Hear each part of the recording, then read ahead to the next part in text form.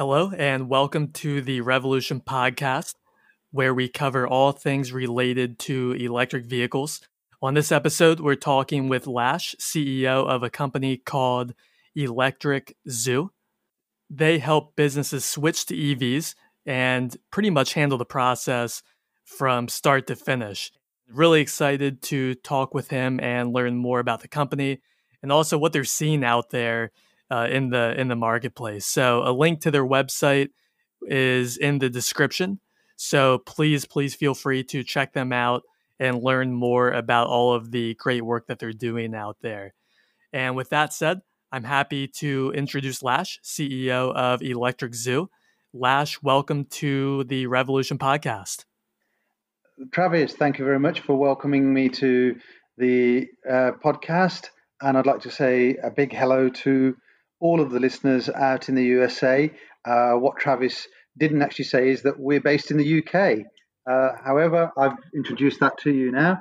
So, yeah, I'm really looking forward to speaking with not just Travis, but the wider listeners and giving you an insight into Electric Zoo and the UK and what we do here. Yeah, that's an important note. So thanks for No for saying that. Really excited for this. I think it'll be great. So maybe to start here, if you could tell us a little bit about your background and your background in the automotive industry, that might be a good place to start. Sure.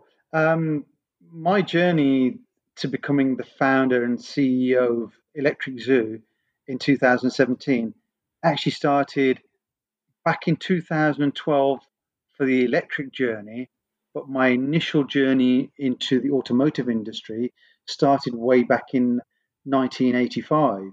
So at that point, I set up, founded, as you would say, Autobahn Porsche. So a tiny little setup specializing in the service and repair of used Porsche. And from there, we started to sell used Porsche vehicles. But then a huge opportunity came along in the mid 90s. What actually happened was that as the UK and all the individual states in Europe, they actually formed the European Union, which was formed earlier, but the European Union decided to have one currency called the euro. Now, this currency came out in 1999, and we'd by this time been well established as providers of Porsche used cars. So what happened was the media in the UK started to highlight how the British motorist was basically getting ripped off by taxation. The government were taxing the cars, brand new cars, so heavily it was actually cheaper for British motorists to go across the water, literally across the water. You could get a 45-minute ferry from Dover to Calais, go to France and any other part of Europe, buy the equivalent car that we had here, a brand new car, bring it back and save thousands of pounds. So that really was interesting. And first I thought nothing of it. But when somebody like Richard Branson gets involved, and what he did was set up a company called Jam Jar, and their strapline was, "We don't put jam in jars, we sell cars." And what he did was to set up an import company, importing brand new cars and delivering them to consumers' doors. So this was the start of the internet online shopping, if you like. You saw a car online, said I wanted a Volkswagen Golf in white, and you paid the deposit, you paid the funds. They'd say your vehicle is ready, we're going to deliver it to your door. And along would come Jam Jar written all over this car and this trailer. It'd be turning a trailer, out would pop a VW Golf, and they'd place it on your drive. And for the process of that, you'd actually save somewhere in the realms of £5,000, which was a lot of money considering the car was only 20-odd thousand pounds. So yeah, I took that concept and I thought, I wonder if I could do it with Porsche, because we're only selling used cars, and Porsche was a high demand, always has been a high demand, low supply product. So I went to straight to Germany. I went to Europe's largest Europe's largest franchised operation from Porsche then, which was Raffaele in Hamburg. I went over there and spoke to the guys in sort of broken English, a bit of sign language, and sort of showing them the colour of my money and saying, I got euros to spend. I want to buy some cars. So I ordered one car. Um, this car, brand new 911 Carrera 2. I worked it all out and I thought, there's a saving to be had here. Ordered the one car. I came back, left the deposit. They said the car's ready. I wired them the money. And at that point, I had 2 weeks for the delivery. So I decided to advertise the car here in the UK on what was then called the Auto Trader, a magazine that used to come out weekly. If you recall, we're still sort of not we were just at the beginning of the internet situation. So a lot of print media was still out. Yes. From there, what happened was I advertised the car in the Auto Trader magazine. I got so many phone calls. I pre-sold the car, got the money, and we sold the car at a premium price, so over the UK list price, right? Because if you wanted a Carrera 2 in the UK, you would have to wait at least 12 to 18 months. My car was ready now, so you could have a car literally in days rather than months. I brought the car back, I sold it, and the whole exercise, I worked it out. I thought, this is profitable. I can make money here and I can supply people with brand new cars. That was the beginning of a really, really successful business period for us. So from there, we ordered 3 cars. From 3 cars, it's 5 cars. From 5 cars, it was 10. From 10 to 20, we doubled up on the order every time, to the tune that by 2005, we were selling 150 brand new cars as well as used cars in the UK. So we're totaling about 500 units per annum. And we'd grown our setup we'd actually moved to an ex-Jaguar Land Rover dealership. We'd refurbished that and it looked just like a brand new Porsche dealership. We spent over £1 million on refurbishing it. I had a team of 34 people. We were the next best option to a franchise dealer. We sold parts, we did the servicing, we did the repairs, and we also sold brand new cars as well as used cars.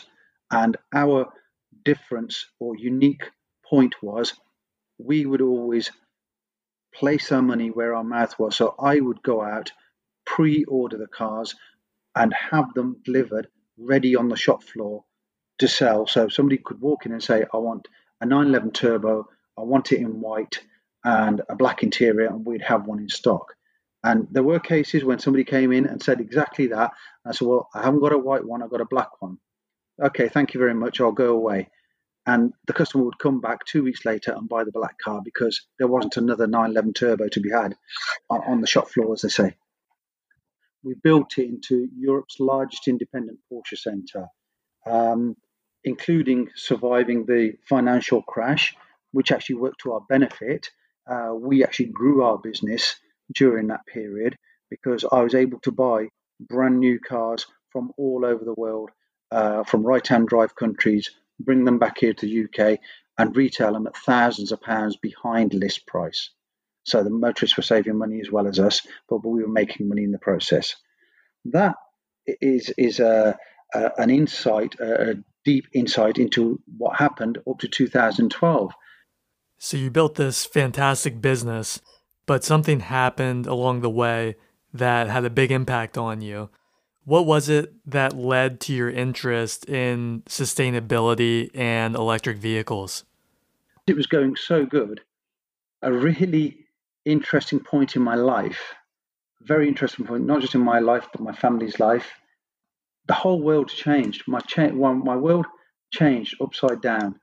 I came home one day, normal day from work, and my then 12-year-old daughter sort of, hello, all right, we have a bit of a chit chat. We all always have a family dinner together, and we proceeded to ask each other about our day. And she said, "Oh, I had a great day today. We learnt about what subjects we can choose when we're going into our final years. It's slightly different in the UK compared to the US. You guys call it high school, so the last 2 years here are still completed within your normal school, but it's equivalent to high school because we do A levels. So she said, "Oh, I want to choose my options for my final years, then my A levels, then my university, and I've decided I want to study global sustainable development." And I thought, what is that? Because 8 years ago, believe me, those 3 words were not the words that you and I and everybody across the world knows today. I was a little bit, "Oh, okay, if you want to do that, yeah, sure, we'll look into it." Not really, honestly, knowing anything about the subjects. A few weeks go by, and Davina comes home and says, "Oh, Dad, there's a university lecture, a sample lecture at Warwick University." We live about a mile away from Warwick University. On a Saturday morning, off we go to lecture. And I was being the dutiful parent, in all honesty. I thought I'll go there, we'll have a chit chat, have a look, and that'll be that. I got there, so I'm on my mobile phone, and the lecture starts, and I'm just slightly messaging the guys at work, seeing what's going on Saturday morning, because that would always be a busy day for us for sales. And all of a sudden, I just got so interested in the subject when the lecture started. She said, "Do you know about rising ocean levels? And if the ocean levels rise as predicted, oddly enough, New Jersey in the States would be one of the first places underwater." And I thought, wow, I didn't know that. And then she started going on about climate change. And then it was about air pollution and how in the UK, we have 40,000 deaths from air pollution alone every year, which costs us £20 billion for the NHS service over here to take care of it. So all these facts and figures are coming out, and I'm just, wow, I was absolutely astounded. 3 hours of my life had never passed so quickly. It was like the blink of an eyelid, and yet my interest levels were absolute peak. I was so engrossed in the subject, I thought I'd got to find out more, which we did. 6 sample lectures later, everything from Glasgow University, which is north, so Scotland, about 350 miles away from us where we live, all the way down to Southampton University, which is right down on the south coast, and that's a couple of hours from where we live.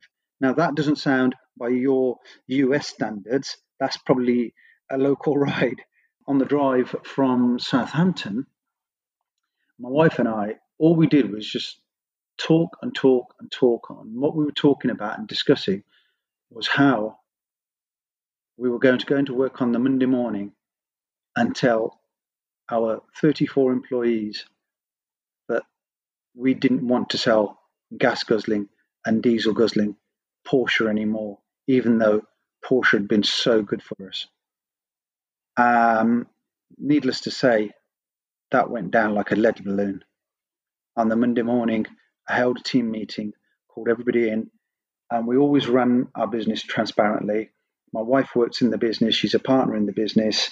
I called the meeting and I said, "Guys, I've got to say that, it's fantastic working here. I love the product, love you guys, but I've got some news and I want to share it with you. We cannot collectively, change it, my wife and I, be doing this anymore because we've just had a complete change of heart, of mind, and of life, because we now know more than what we thought we knew before. We know that selling gas guzzling and diesel guzzling cars were polluting the atmosphere and the air. This is helping to actually kill people. We don't want to be part of that." And then, I kid you not, there was such an icy cold atmosphere with silence. It was eerie. And this remained for literally days and weeks. You could sense it as soon as I walked into work every morning. There was just a silence. Nobody wanted to say anything, but they all wanted to say something. So I called another meeting 2 weeks later, and I said, "Look, guys, I know this is a big shock. I know you're all upset, but I'll make sure I financially look after you." Over here, again, I think the laws are slightly different to the States. If we make somebody redundant, that means their job is no longer required. The employer has to pay X amount of money, dependent on the service or length of time they've been working for you. So I said, "Look, I'll look after you all. You'll all be paid your due monies. But we can't let this sort of divide us. We've been so good together for so long, right? We've got to carry on until I find a way of disposing the business." A few weeks later, the team called me for a meeting and said, "We'd like to speak." I said, "Yes." They said, "Well, we've been thinking about it, and if you are going to dispose of the business, we'd like to have the business. But the only problem is we haven't got the money to buy you out." So my wife and I discussed it, and within 12 months from the date we actually started talking about it, saying we didn't want to do the Porsche game anymore, shall we say, we actually gave the business away free of charge to our employees on one proviso, that they had to use their own name. They couldn't use the Autobahn name. I wanted to keep that. Wow. I can't even imagine what that was like. It was my heart was telling me it's the right thing. My head was telling me it's the right thing. And it seemed to be the right thing until the final day came and we walked out the door. And I can honestly say, I actually wrote I wrote a blog, I suppose you'd call it now. It's on the internet somewhere. I'll have to find it. I wrote it and put it on the internet, how I'm walking away with such a heavy heart, and I had tears in my eyes. But there were tears of not just sadness, but of gladness as well, because I was happy and looking forward to a new future, but it was a future I didn't know. I didn't know where it was going. I had no idea. We just walked out. My wife and I came home, and we spent the next 2-3 months just thinking, what should we do? What are we going to do? And it was like a case of, well, what do we do? So we took time out and then thought, okay, it's time for education. Let's go back to school. And we literally did. We went to a number of classes online and reading about stuff, traveling the world, looking at things in different countries, in different scenarios, how the motor trade, and it's all motor trade related because that's all we knew, of how we could get involved, but not involved in petrol or diesel. And that in 2012, 2013, 2014 was extremely difficult to do because there weren't enough electric cars. And the one brand that kept popping up back again and again and again was Tesla. There was, in the UK, we had the Nissan Leaf, first generation, with the Renault Zoe. In fact, the Zoe came out 2013, I believe. So there wasn't a lot to do or a lot to sell, and it was really difficult. But we found a way of passing our time through learning. And that was really, really good, because what that did was allow us to build our own knowledge. And in building our own knowledge, we started to formulate a pattern. And through the pattern was that change has to come. But generally, the consensus around the world is we have to do something. And it's almost like a miracle has happened with COVID-19. Nobody saw this coming. Nobody knew about it. Nobody thought it would affect the Western world, if you like. We all saw what was happening in China and thought, that's okay. I mean, it's not okay. It's sad that people are dying. But we never thought it would affect you and I in our homes. And yet, through this adversity, we've now got much cleaner air that we're breathing, right? We get much cleaner waters in the sea. We now, when we go out for our daily exercise here in the UK, and I'm sure it's the same for you guys, you can hear the birds tweeting, right? You can actually feel breathing in clean air is good for you. And all of this, we can actually replicate, not just replicate, we can actually enhance when we get the opportunity after lockdown to restart our world, because we can all transition to electric vehicles, which will help create cleaner air through zero emissions. We can appreciate the silence to listen to the birds because of the noise reduction, right? And hopefully, in reducing the carbon levels, reducing noise, but also reducing the number of vehicles on the road through new mobility. I hope that gives you somewhat an idea of the type of person I am and where I've come from. It's interesting to hear the background there.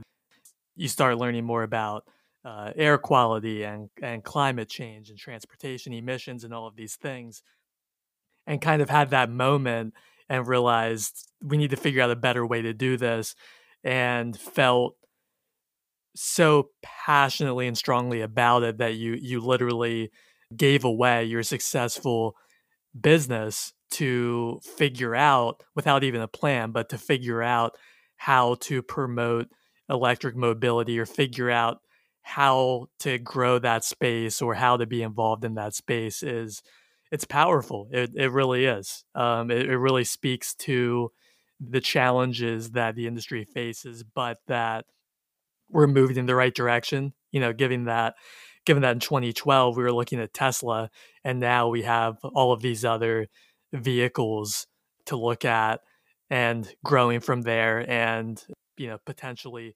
micromobility solutions and electric buses and all of these other things. So that was great. It was great to hear that story, and you definitely took a leap of faith there, I would say, right? Massive leap of faith. I mean, obviously, none of us know what is going to happen in the future. Nobody's got a crystal ball, and it's almost impossible to predict what will happen in the future. But I felt so passionate. Not just we as a family felt at the time it was the right thing to do. That we have to make a change, and it's amazing, really, how everything that goes round comes round, if you like. The next phase of my journey, or our journey. So in 2014, I read about Tesla launching the Model X, and I clearly remember going to the dealers here in the UK to place a deposit. And I got there and I said, I want to leave a deposit for the new Model X. And the Tesla salesperson said, what Model X? I said, you've got a car coming out. Well, I didn't even know it was a Model X, actually. I just said, you've got a new car coming out. I've read the article. It's going to be a 7-seater with gull-wing doors. And I'd read several articles. But the salesperson had no idea. And I said, look, just take my money and give me a receipt to say that I get the first car. And we had the very first Tesla Model X in the UK. I remember going to pick it up, and our nearest dealer, we're based in Coventry, and the nearest dealer is in Birmingham, so about a 20-mile difference. But anyway, we picked the car up, and on the way back, I was just absolutely blown away. There's this 2.5-ton car that goes like the wind, and that you could feel the gravity force, and yet it was totally silent. It was unbelievable. I'd been used to driving sports cars. Porsche are one of the quickest and best cars that you're going to drive, but I'd never driven a silent car and felt the same G-forces. And this thing is like the size of a house. So it's incredibly. It was an unusual feeling because there's this huge car I'm driving. Like I said, you could feel it's a weighty car. It had so much weight on it, and yet it was going like the wind, and it was a really weird feeling. But one feeling that I did get was, at that point, for the first time since I'd left Porsche, I had this feeling I'm onto a good thing. I just had this feeling.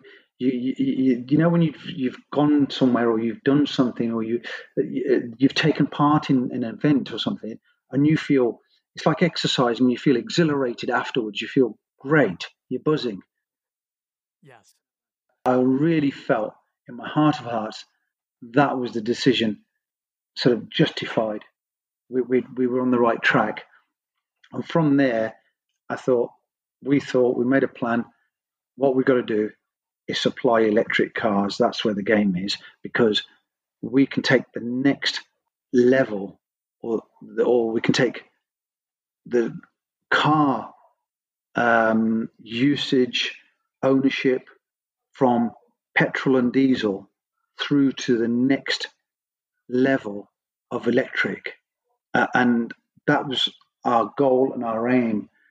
And we decided that what we didn't want to do was to have a retail setup, didn't want a showroom. It was to do it like the Tesla way, but not even do it the Tesla way, that is all online. But we wanted to do it in a unique way. We wanted to be an Apple offering of the motor trade. So we wanted to be unique in so much as do it all online, but not do it with the old automotive or the motor trade flavor of put some cars up and say, here they are to sell, and this is the price, and this is the mileage, and come and buy it. That took a long time to do, actually. That took us best part of 2.5 years. We went up and down the country, saw different branding agencies, different marketing agencies, different people every agency, every person tells you the same thing. They're the best. They can market you in whatever direction you want. They can build you the best brand, the best website, the best everything. And we spent a lot of time, a lot of effort, and a lot of money only to find that we'd wasted it, because the brand wasn't what we wanted. It didn't reflect us. The website was all so motor trade, so automotive cars for sale type thing. It just didn't feel like us. So in the end, I thought, no, we're not going to go with that. What I'd like to do, what we want to do then, was subscription. I had the concept that if we could offer a car on a 1 monthly fee for the car, the insurance, the maintenance, and just a 12-month contract, just like a mobile phone contract. That's what we wanted to do. But we struggled with that concept because we could not get an insurance company to provide cover. They didn't want to provide cover as a fixed price cost to anybody and everybody coming through the door. They saw an 18-year-old person as a different risk to a 25, 35-year-old, as a different risk to a 50-year-old, different demographics if they came from a different part of the country or even a different part of the city. They believed these people had to be insured individually and not as a collective risk. So we struggled with that. And basically we were going along sort of hitting barriers. At every point we wanted to enter the market, there was another barrier and another barrier and another barrier. So eventually I thought perhaps going down the wrong track. What we're trying to do is to bring a revolution to the world, or certainly I say to the world here in the UK, and define it down even further in the middle or the centre part of the UK, which is called the Midlands. So maybe we were trying to do too big a project and change everything in one go.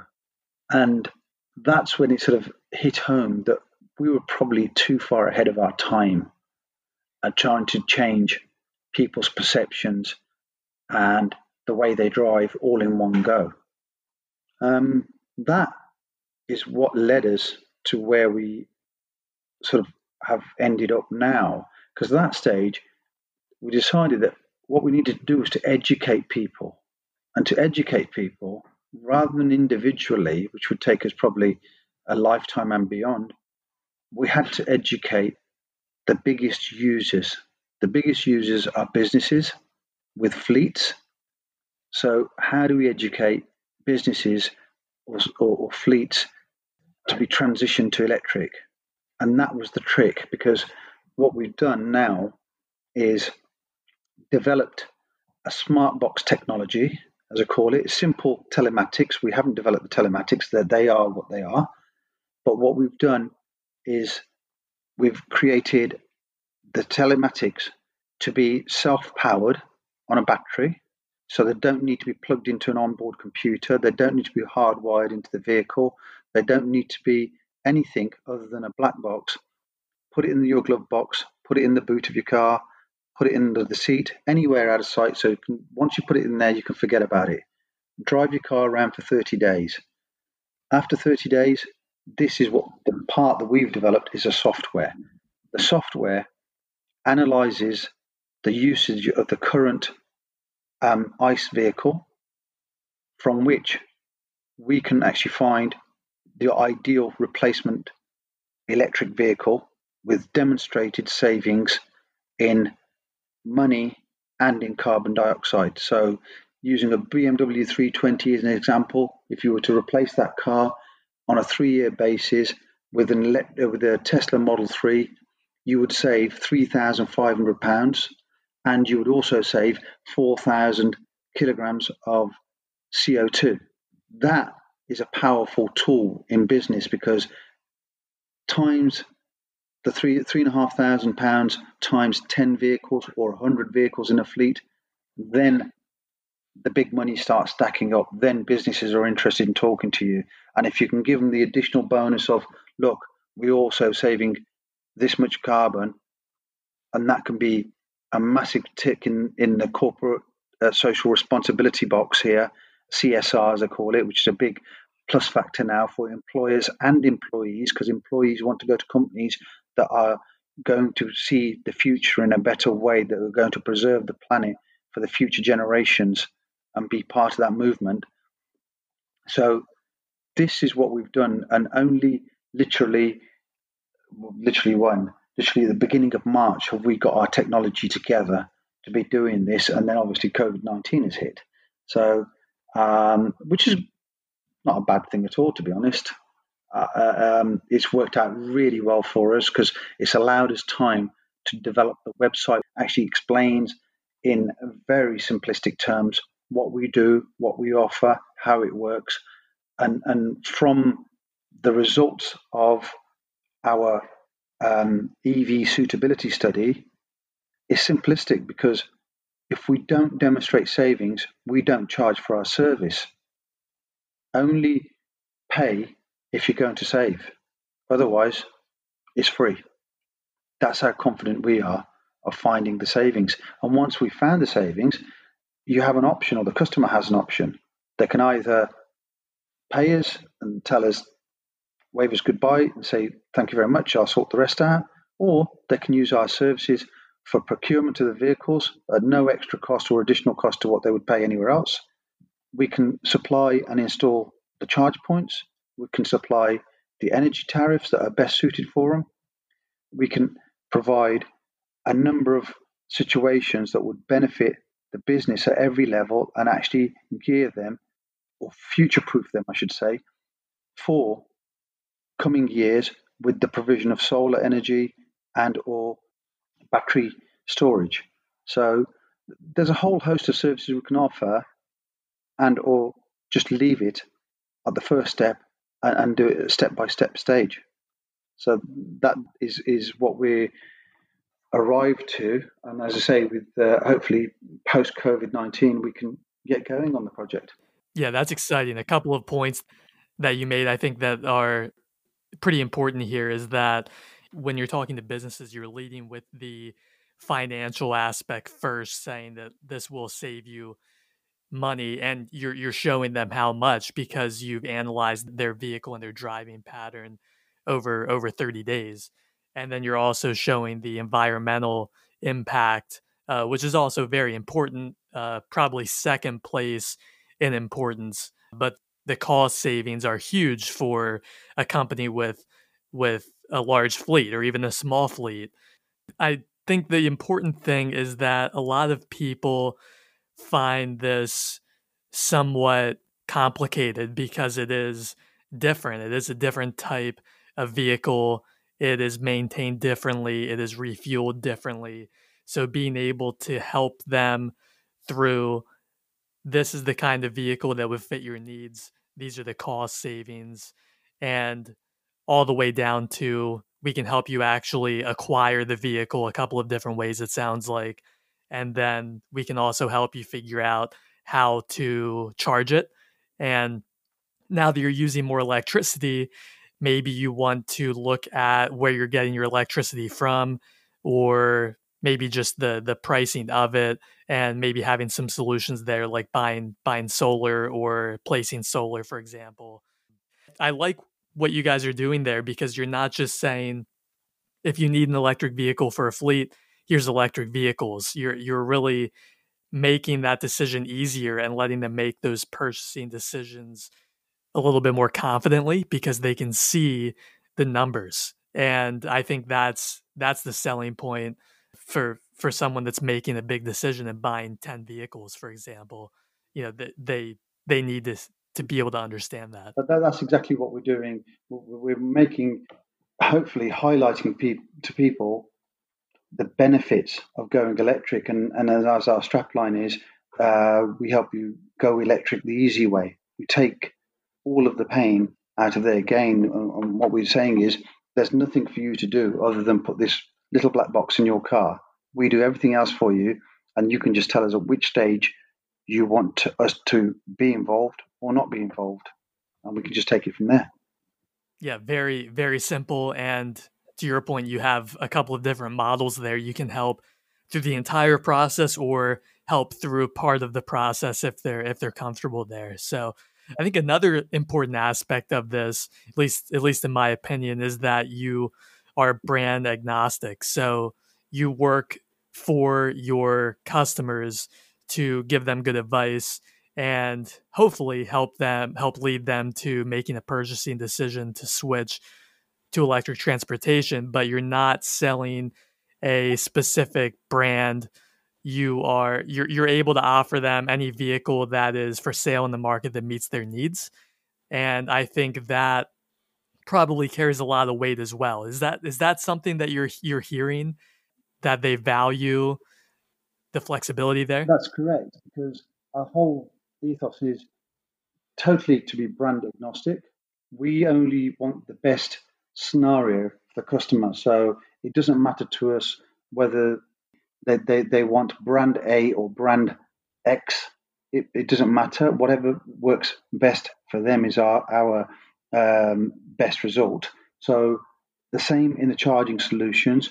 We will provide the most effective charging solution for them, whether it's work-based or a home-based situation. And again, in that, I'm sure the US has got the same as us, where we take care of all the government grant documentation. So businesses are allowed savings on charge points, up to 40 charge points. In fact, I think it's unlimited now. They've just changed the legislation again recently. And it's the same at home. You get a government grant towards your charge point. We take care of all that painful form filling for the clients. So that's one thing. With the cars, being brand agnostic, but again, with having direct supply lines from all the manufacturers, we can supply the cars, and it's purely a use case as to what works best for the customer. It may well be that the customer says, you know what, I don't really want to look at future proof, and I just need something today. We will provide for today. Other clients may say, we want to be looking at growing our fleet today from 10 electric cars to 40 electric cars in the future. So we want our charging infrastructure, for example, to be in line with the growth, so we can just add on and grow, or we'll have more capacity than what we need now. And the same happens even at the start of the journey, where even though we've showed the savings in monetary and carbon dioxide amounts, customers are still a little bit shy. They're not sure about electric cars. So we have our own fleet. We've got a fleet of 16 odd cars, virtually one of every model and make and model that you can have in electric cars currently. So we'll say to the client, you know what, why don't you try this for 2 weeks before committing to buying a vehicle for the next 2 years or 4 years on a contract hire situation. Why don't you try this to see if that works for you? If a Tesla Model 3 doesn't work for you, We've actually had a few where customers say, you know what, that I find it difficult getting in and out of the vehicle because it's so low. I need something higher up. So, okay, would you like a Hyundai Kona? Would you like a Kia Niro? Would you like whatever the vehicle may be, an Audi e-tron? So we can give them one of everything to trial. Try it before you buy it. And they can make their own minds up as to what they need. And in other businesses, we've had a situation where the managing director or the owner of the vehicle, owner of the business says, you know what, I want an Audi e-tron or a Jaguar I-Pace for myself. I need my employees to have the Nissan Leaf. So it's different use cases, different requirements, but we try to match them all and provide the best solution for each business, because there's no two businesses that are the same with the same requirements. I think that's important there too, is that no two businesses are the same. So there's definitely going to be some flexibility in the offerings and in the, in the sales cycle, I guess. How do you grow something like that? So with the goal of helping as many businesses as possible convert to EVs and obviously grow your company as well, what do you see as the best way to scale that so you're able to see as many of those businesses converting to electric as possible? So our growth forecasts are all based on doing more EV suitability studies. So the black boxes, we will start putting them out to fleet companies. When I say fleet companies, fleet suppliers who are already in the petrol and diesel world of supply to companies. So we'll say to them, look, guys, why don't you use our tech, put it into your clients' cars, trial it, see what the results are, and if nothing else, you can offer your client an option, whether they wish to stick with the petrol, whether they wish to stick with the diesel, go hybrid, or go full electric according to our reports, and we can actually demonstrate how much money they can save if they will go to full electric.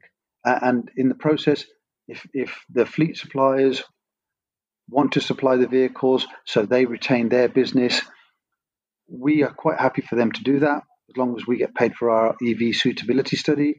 And then we're quite happy to work in conjunction with them to make sure that they've got the correct charging infrastructure in place at home, at work, and also the energy tariffs. So, again, it's working with people for the best solution that works for them. That makes perfect sense. You may have already said this, but just in case I missed it, how many different vehicles do you currently offer? We've got 16 at the moment, 16 different vehicles in the fleet.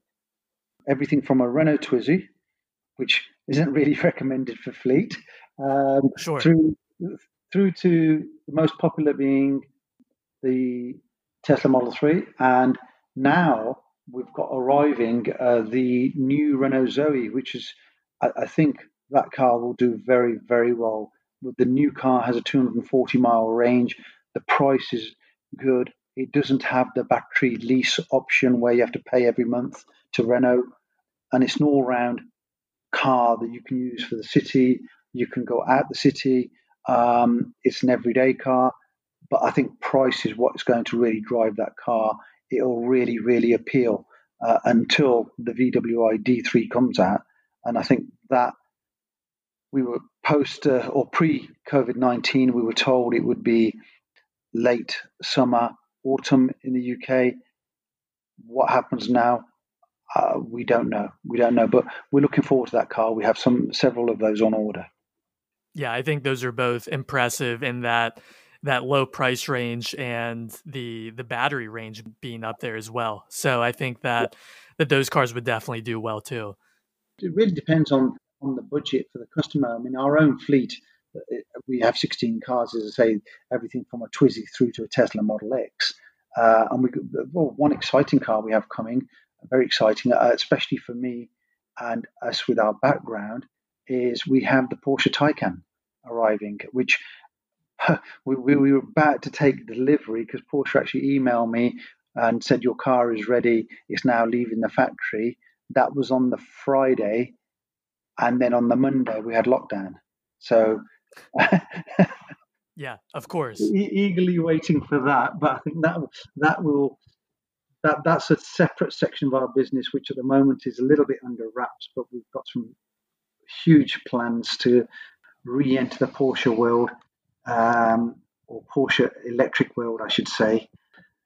That gives us a huge opportunity to be going back to our roots with Porsche. And obviously, that business, that customer segment. So that makes a lot of sense too. I made a comment earlier saying how I drove the very first Tesla Model X and I thought it was absolutely fantastic for the size and the weight of the car in ratio to the speed that you could pick up and the acceleration.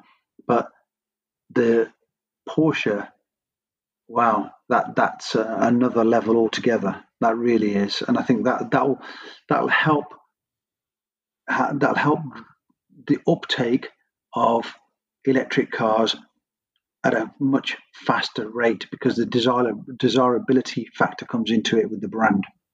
Yeah, exactly. So a Porsche driver may be interested, but they like Porsche, so they may not want a Tesla Model S, for example. So they've probably been hopefully eagerly awaiting it, and hopefully it will do very well as they continue to scale up production and deliveries and all of those things. Yes, yes. I think that car will do very, very well, and it's the first electric Porsche, but it's the beginning of Porsche electrifying the range. Yeah, exactly. It's an exciting car to say the least. So I haven't driven one, but I've seen the reviews, and it's an impressive car. Well, subject to the COVID-19 travel ban being lifted, you're more than welcome to come over and test drive ours. Yeah, definitely. I might take you up on that. Anytime, you're most welcome. Most welcome. Yeah, I appreciate that. Thanks. One question that I'm kind of interested to see what your thoughts are. What's the biggest challenge you see for the company right now? What are your concerns with starting this? To be honest, I don't see. Well, the biggest challenge now, obviously, is COVID-19 because economy, not just here in the UK, but around the world, it's had to literally shut down overnight. Getting the economy going is going to be a much longer process, and it's the economy that will drive effectively the retail business and sales of anything. It doesn't matter what it is, and cars, unfortunately, will, I think, fall into the category where it's not a necessity to change your car today, that can wait, right? But the opposite view that we should take and the authorities should take is to actually make the change now, make it their priority to for future transportation to be emission free. And this is a great opportunity for them. However, personally, or on a smaller scale, a challenge for us as a company is going to be the scalability of our product, the smart box, to scale that up as rapidly as we had planned to do so, or forecast to do so prior to the COVID-19 situation. So I think that might set us back, but I think it will only set us back months rather than years. I believe that probably this time next year, if not before, we'll have a 9-month odd delay in our plans, and then it will be a challenge to ramp up. But that 9-month period will present us with an opportunity to further develop and fine tune our offering, so we hit the ground running after the lockdown restrictions are lifted. And it's not just the lockdown restrictions being lifted. I think it's people's confidence to come back and resume life as we knew it just only a few weeks ago, but it seems such a long time ago. I think there's going to be a confidence building situation, and as the confidence builds, business will build. As business builds, we will progress. Yeah, that's very true. It may take some time, but there are ways to use that time maybe to refine and adjust and just be that much more ready for when things do get back to normal or the new normal. New normal where we're at. Yep. And one last question before we wrap up here. So I think we both agree that EVs are the future and we're moving the right direction, both in the industry itself, public policy, all of those things. But what do you think needs to happen for a more widespread EV adoption? I think what needs to happen there is that not just the UK government, but the governments of the world have to be realigned. And as I keep referring to COVID-19, I think this is a blessing in disguise because it's made us realize what we can do, what we can achieve, and how good it can be. And I'm referring to clean air, cleaner oceans, right? Smog free. We all breathe easier, we all live longer, and we all live happier. So the governments have to address or readdress where they're at with their policies in terms of reaching net zero faster than what they'd already predicted. A lot of countries are predicting 2040, 2050. The UK are at 2035. It'd be great if they'd said, you know what, we've got to make it 2030. And that gives us 10 years or 9 years effectively by the time we get going to actually do something about it. That will help the manufacturers, the big traditional manufacturers, to say, you know what, we've got to down tool with the petrol and the diesel, and we've got to up tool for electric. In doing that, once those big decisions are made at the top, at the lower level, charging infrastructure is what it's all about. People have got to have the confidence they can drive 300 miles plus on a single charge. That's the one figure that everybody bands around at every conference I go to, at every meeting I go to, every post I see on LinkedIn or anywhere else. Everybody's got this 300-mile range, 300-mile range. It's a fallacy. I know it's a fallacy because I've been driving electric vehicles for the last 5 years of my life, in fact 6. And during those 6 years, I've come out of a Renault Zoe that does 60 miles to driving a Tesla that does 320 odd miles, right? And I don't drive 320 miles without stopping. Most of my journeys, Monday to Friday, are done with a 60-mile range. I don't even need that because they're sub 40 miles. In the US, yes, you've got longer distances to cover, but would you still need 300 miles without a break? That's a question. And I think we have to take it back to the education element. We need a greater level of education for people to understand what you actually do or what you actually require the vehicle for. And this is where our EV studies really bring home some messages when we demonstrate this to people. They say, oh, is that my data? Are you sure? I said, well, the box was in your car. And I just show them a heat map and say, did you actually do this journey? We can, on Tuesday, whatever day it was, whatever week it was, on this day, did you drive from Birmingham to Wolverhampton, which is 20 miles away, and you drove back? Yes, I did. Well, that's your data then. And they can't believe that because everybody has it in their heads that it's like having a tank full of petrol or diesel. I need to have that tank full because I might need it. If you need it, you can fill it. And that I think that's the educational part that we need to bring home. So to answer your question, 3 things: the governments, decision makers of the world, the leaders have to make big decisions and bring down the date to go net zero. The manufacturers need clearly to state their case that they are tooling up and will produce electric cars in the future, but the near future. And third, education at ground level for consumers that they don't need 300-mile range. And if they do, to give them the confidence by saying, okay, we got the charge infrastructure covered. You can have a charge here, there, everywhere at a very, very regular, frequent situation. And that would give them peace of mind to actually make the transition.